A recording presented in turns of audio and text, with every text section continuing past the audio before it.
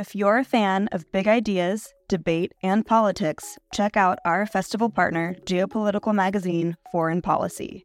A forum for informed debate about global affairs, Foreign Policy keeps a finger on the pulse of world news and political happenings.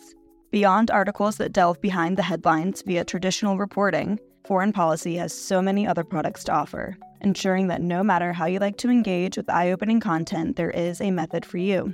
Check out their free offerings like Foreign Policy Live, their forum for live journalism, newsletters, and podcasts. And with a subscription, unlock in-depth features and quarterly magazines, including their recently dropped spring edition all about India. Fans of IAI will love Foreign Policy for more of the mind-expanding, insightful content that they seek. To explore their content, take advantage of an exclusive discount for IAI fans. Subscribe now using promo code LIGHT24 to save 50% and unlock access to everything Foreign Policy has to offer. Hello and welcome to Philosophy for Our Times. So this month I decided to try one of my many health drives. So that's no more booze, no more biscuits, and no more delicious white bread. But try as I might, every health drive I've ever started has always failed dismally.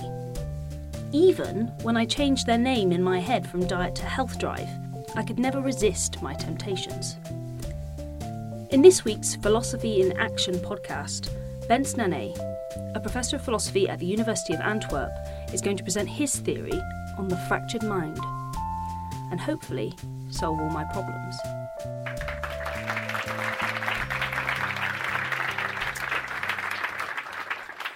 So how many of you had more drinks yesterday than you should have?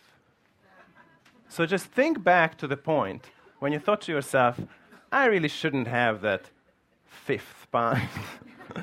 But then nonetheless you went for it. Just think back to that moment. What was going through your head? So I think you have, on the face of it, you have two options, right? You can resist the temptation. You're going to say that, you've already had your 4 pints, and then the bartender is saying, well, do you want another one? And there you are. What are you going to do? You can say, oh, no thanks. Tomorrow I have to get up early to go to this really interesting talk. Or you can just say, yeah, sure, what the hell. So you can resist the temptation. You can give in to the temptation. But what I want to really focus on today is a third option, namely not going to the bar at all.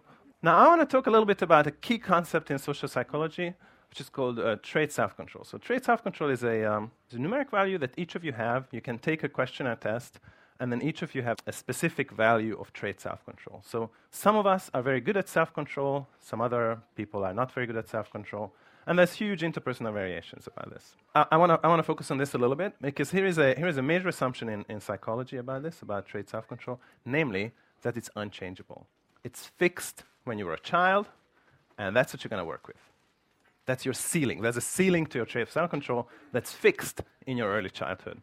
So whatever your parents were doing, if they did it well, then you have a high trait self-control. If they didn't do it well, you have a low trait self-control. And whether or not in the bar you're going to be able to say no to the fifth pint is going to be determined by your trait self-control that's fixed. So I think it's a terrible assumption. It has it's really problematic empirically and scientifically. It's also a very harmful assumption, because if you think that your trait self-control is low because your parents messed you up, then you're not even going to try, right? You're just going to, hey, oh, well, what can I do? I'm going to have to get drunk because my parents were not diligent enough in raising me. So this is not just something that's very much true in like serious scientific papers. You get studies about this when they measure the trait self-control in childhood and trait self-control in adulthood. But also, it's very much a kind of pop science narrative, and they try to explain why and how people who have low trait self-control as children, they end up unemployed and divorced and all kinds of things like this. Now, one place where you may have encountered narratives like this is the marshmallowology. So you'll probably have heard about this huge growing literature on these experiments. So the experiment is this. It's really cruel. I think it's one of the cruelest things that you can do to a kid. So this poor child is there sitting for 2 minutes in front of a marshmallow, and the idea is that you can either eat that one marshmallow, or you can wait for 2 minutes, or 5 minutes, and they vary that, And then you get 2 marshmallows. And then the question is, what do you do? And what the scientists did, and this is a fairly old experiment, is that they followed these people around and just kind of checked how they did in life.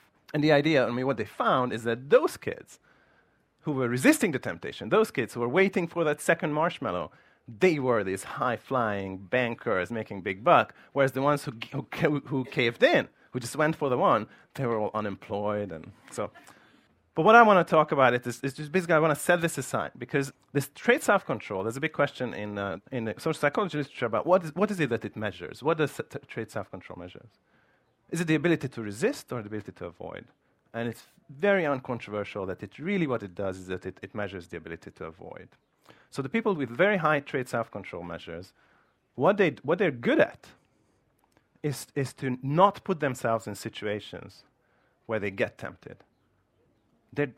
Very often they're actually pretty bad, really awful at actually resisting the temptations when they are there, when the temptations are there. So whatever the marshmallow experiments show, and I myself think that they don't show anything, they're not relevant, because that's about resisting temptation. And really what we're interested in here is avoiding temptation.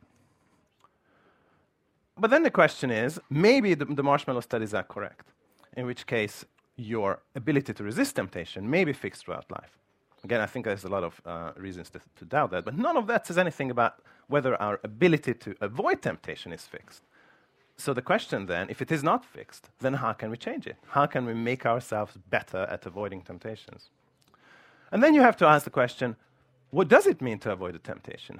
How do you do that? How do you avoid a temptation? And I think the way to avoid temptation is to avoid those kinds of situations where there's a conflict between your self-image and your desire.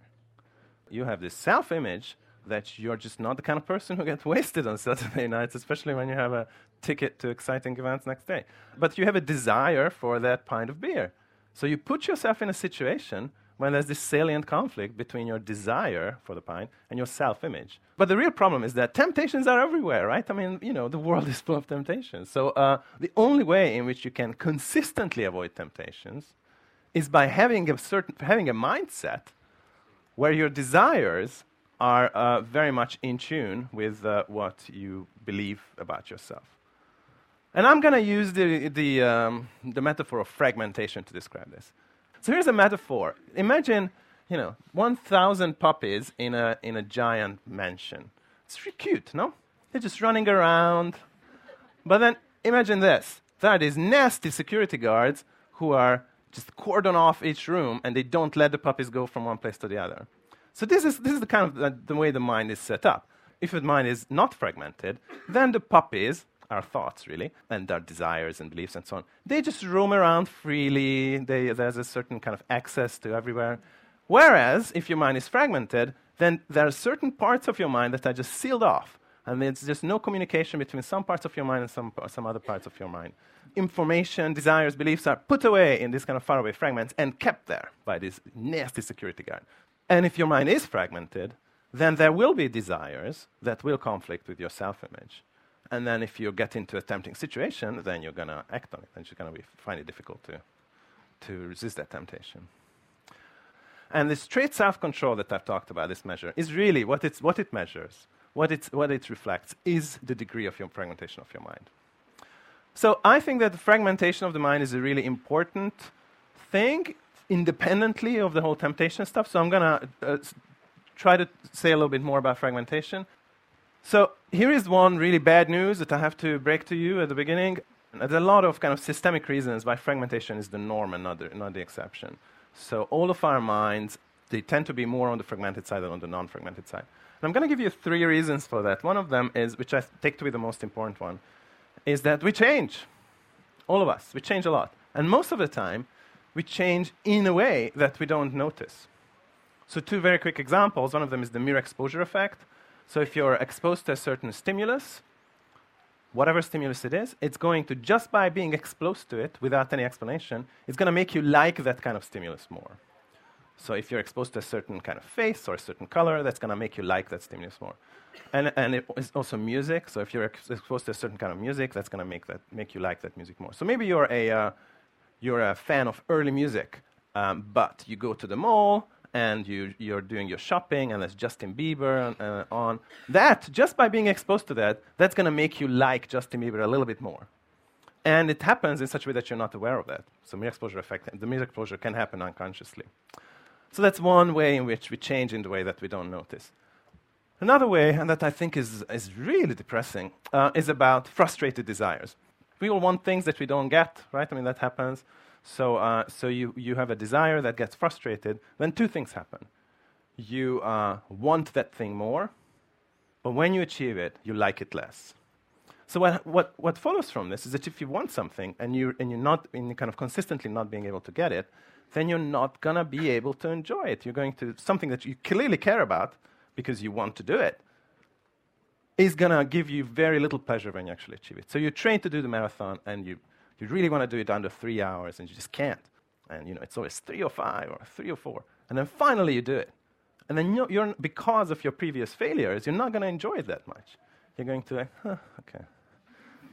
And that's not what you want. I mean, you change your diet, you change your whole daily routine because of that. And then what are you going to get out of this? So it's sad.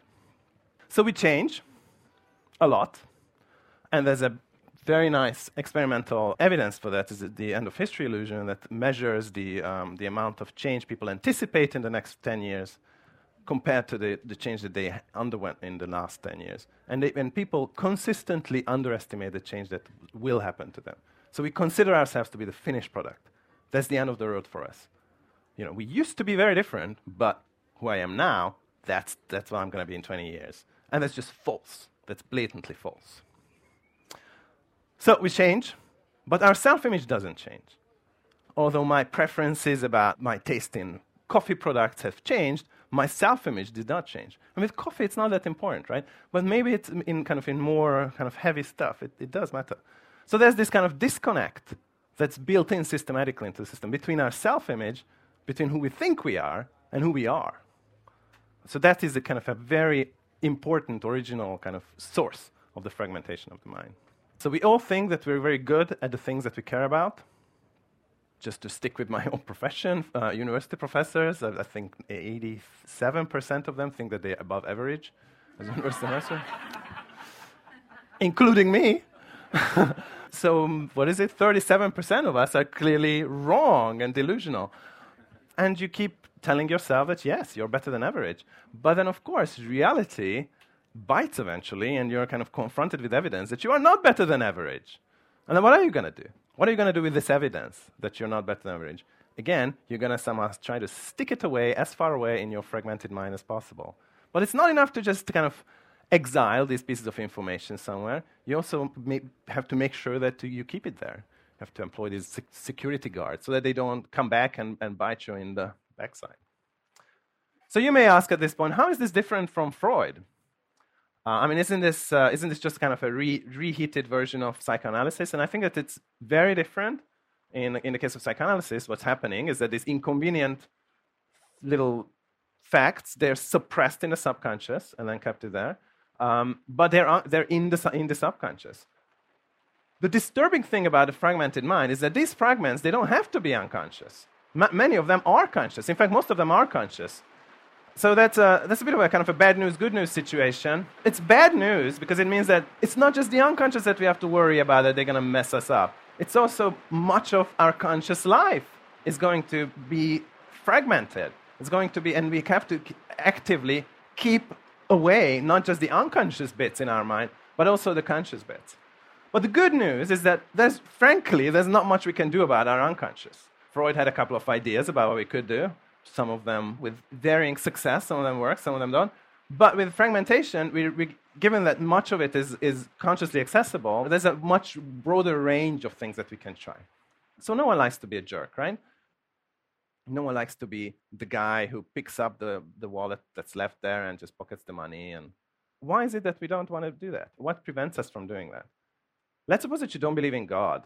Let's suppose no one's going to see you. There's no repercussions. It's an abandoned tube station. No one sees it. There's no security cameras. Why not just pocket the money? Here is one reason why you should not being a jerk. Being a jerk contributes to the fragmentation of your mind. Because given that no one likes to have a self-image that I'm a jerk, I'm really doing really terrible things when no one's looking.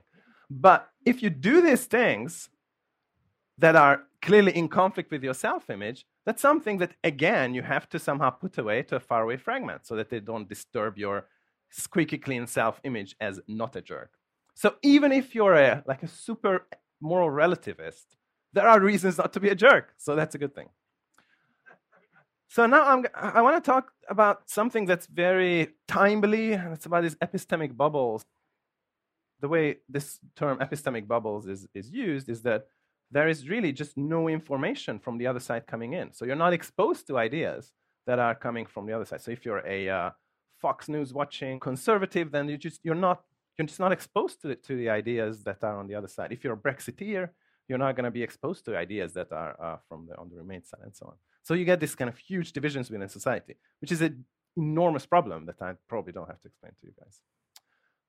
Now, so what I want to say is that actually things are even more messed up in some ways, because these epistemic bubbles are kind of easy to shatter. If you force someone to have that kind of information from the other side, then the bubble is shattered. Then there's no more.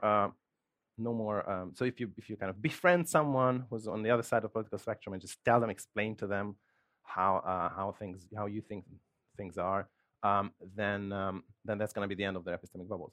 But I think that really what's happening here is something different from epistemic bubble. If by epistemic bubble you mean that you just don't get any information from the other side at all. I think we do get information from the other side, but we don't want to know about them. We want to forget them immediately. So if you're a Brexiteer, you will know that some of the arguments against Brexit.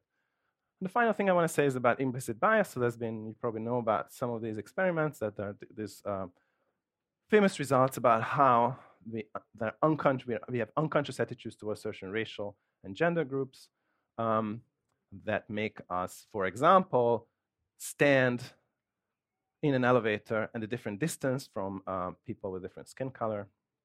That's something you're not aware of. That's the original story. So again, I think that if we go with the fragmentation framework, then things are, again, a little bit even more messed up, because I think we are, and there's a lot of new evidence about it, that implicit bias is not actually implicit. It's not unconscious. We are aware of it when we are kind of pulling away in the elevator from this person and a bit closer to that person. Then we are noticing this behavior. But again, we don't want to think of ourselves as racist bastards. So we try to kind of dismiss this information and again exile it into a kind of a separate fragment. All right. So back to temptation. So here is why fragmentation is really bad news. It gives us what is, in a technical term, philosophical vocabulary, is known as a double whammy. So as we've seen, fragmentation is really a reflection of how bad you are or how good you are at avoiding temptation. But if your mind is fragmented, then there's an extra reason why you're going to be bad at not just avoiding temptation, but also resisting temptation. The reason for that is because, remember, in the fragmented mind, all these fragments have to be somehow kept separate from your self-image. And that takes a lot of mental effort. But I want to talk about the other way around. What's happening if you do resist temptation? What's going to happen to your fragmented mind? And I turn to an authority about temptations, Oscar Wilde. So here is a quote that's very famous, and rightly so. The only way to get rid of a temptation is to yield to it. Resist it, and your soul grows sick with longing for the things it has forbidden to itself, with desire for what its monstrous law have made monstrous and awful. So what Oscar Wilde is saying here is that when you're resisting temptations, that's going to actually contribute to what is a pretty good description of fragmented mind. The soul growing sick with longing for the things it has forbidden to itself. So it's not just the case that if your mind is fragmented, you're going to be bad at resisting temptations, but you're going to resist temptations, and then your mind is going to be even more fragmented. So you see that it's going to lead to this vicious circularity. So what to do then? You're there. The bartender is asking you for whether you want a fifth pint. Resisting is clearly bad, because that's going to lead to further fragmentation. What do you do? You should just yield? I mean, that was Oscar Wilde's advice, right? So I think that's also terrible advice. I mean, especially in the case of addictions, because we know that in chemical addictions, like substance abuse addictions, the more you yield, the stronger your cravings are going to be. So the more difficult it's going to be next time. But even in behavioral addictions, and even in things that are not even addictions, there's some really nice results about how the more you lie, the more it's going to be likely that you're going to lie again. I'm going to counter Oscar Wilde with André Gide, so I'm going to do that. So here's a André Gide quote. The first time you steal something, you need to make some kind of decision to do so. For the second time, you only need to yield to temptation. Every time after that, it's just not paying attention. So what we have here is that once you are tempted, you have this kind of no-win situation. Because if you're going to resist that, as we've seen from Oscar Wilde, and actually there's some really nice psychological studies that support that, that's going to increase the fragmentation of your mind. But if you yield, then you're in danger of actually end up an addict. And it also leads to further fragmentation of the mind. Why? Because if you yield to the temptation, you're still going to be aware of that temptation being there. So what should we do then? So I don't want to leave you with this kind of terrible, tragic picture of the mind that we're all screwed, it's terrible, we just have no good choices. It's true that we don't have any good choices once the temptation is there, because resisting is bad and yielding is bad. So that's all the more reason to find a way in which we can avoid temptation. One thing that I want to focus on here is that I think it's, the kind of the Freudian framework that's been always going on about what you can do about your desires. So if you have this conflict between your desire and your self-image, what you're going to do with your desires. I don't think you can do much with your desires, unfortunately. That's your desires. There's not much you can do. What you can do, and something that's got very little focus so far, is something about your self-image. So if you have a really fixed self-image that I'm a vegetarian, I really care about this and that, and this is the kind of person who I am, and I do these things because that's the kind of person who I am, then there's going to be a lot of conflicts between your desires that are going to pop up because you've changed in the meantime, and your self-image. But if your self-image is not as firm or not as essentialist, then you may have a better shot at having a less fragmented mind and be able to avoid temptations. So we do have a kind of a natural propensity to kind of think of ourselves as having these essential properties that are, we wouldn't be ourselves unless we had them. So it's a difficult thing to pull off. But if we manage to not to think of ourselves as these essential beings that have these properties essentially, and if they weren't there, then it wouldn't be us. So if we took ourselves less seriously, that may be a good thing. Thank you very much.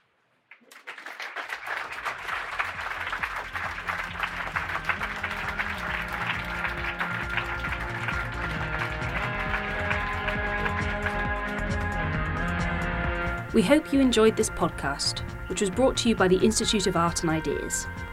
So what do you think? Can we resist our temptations by avoiding them altogether? Let us know by tweeting @IAI_TV with the hashtag Philosophy for Our Times.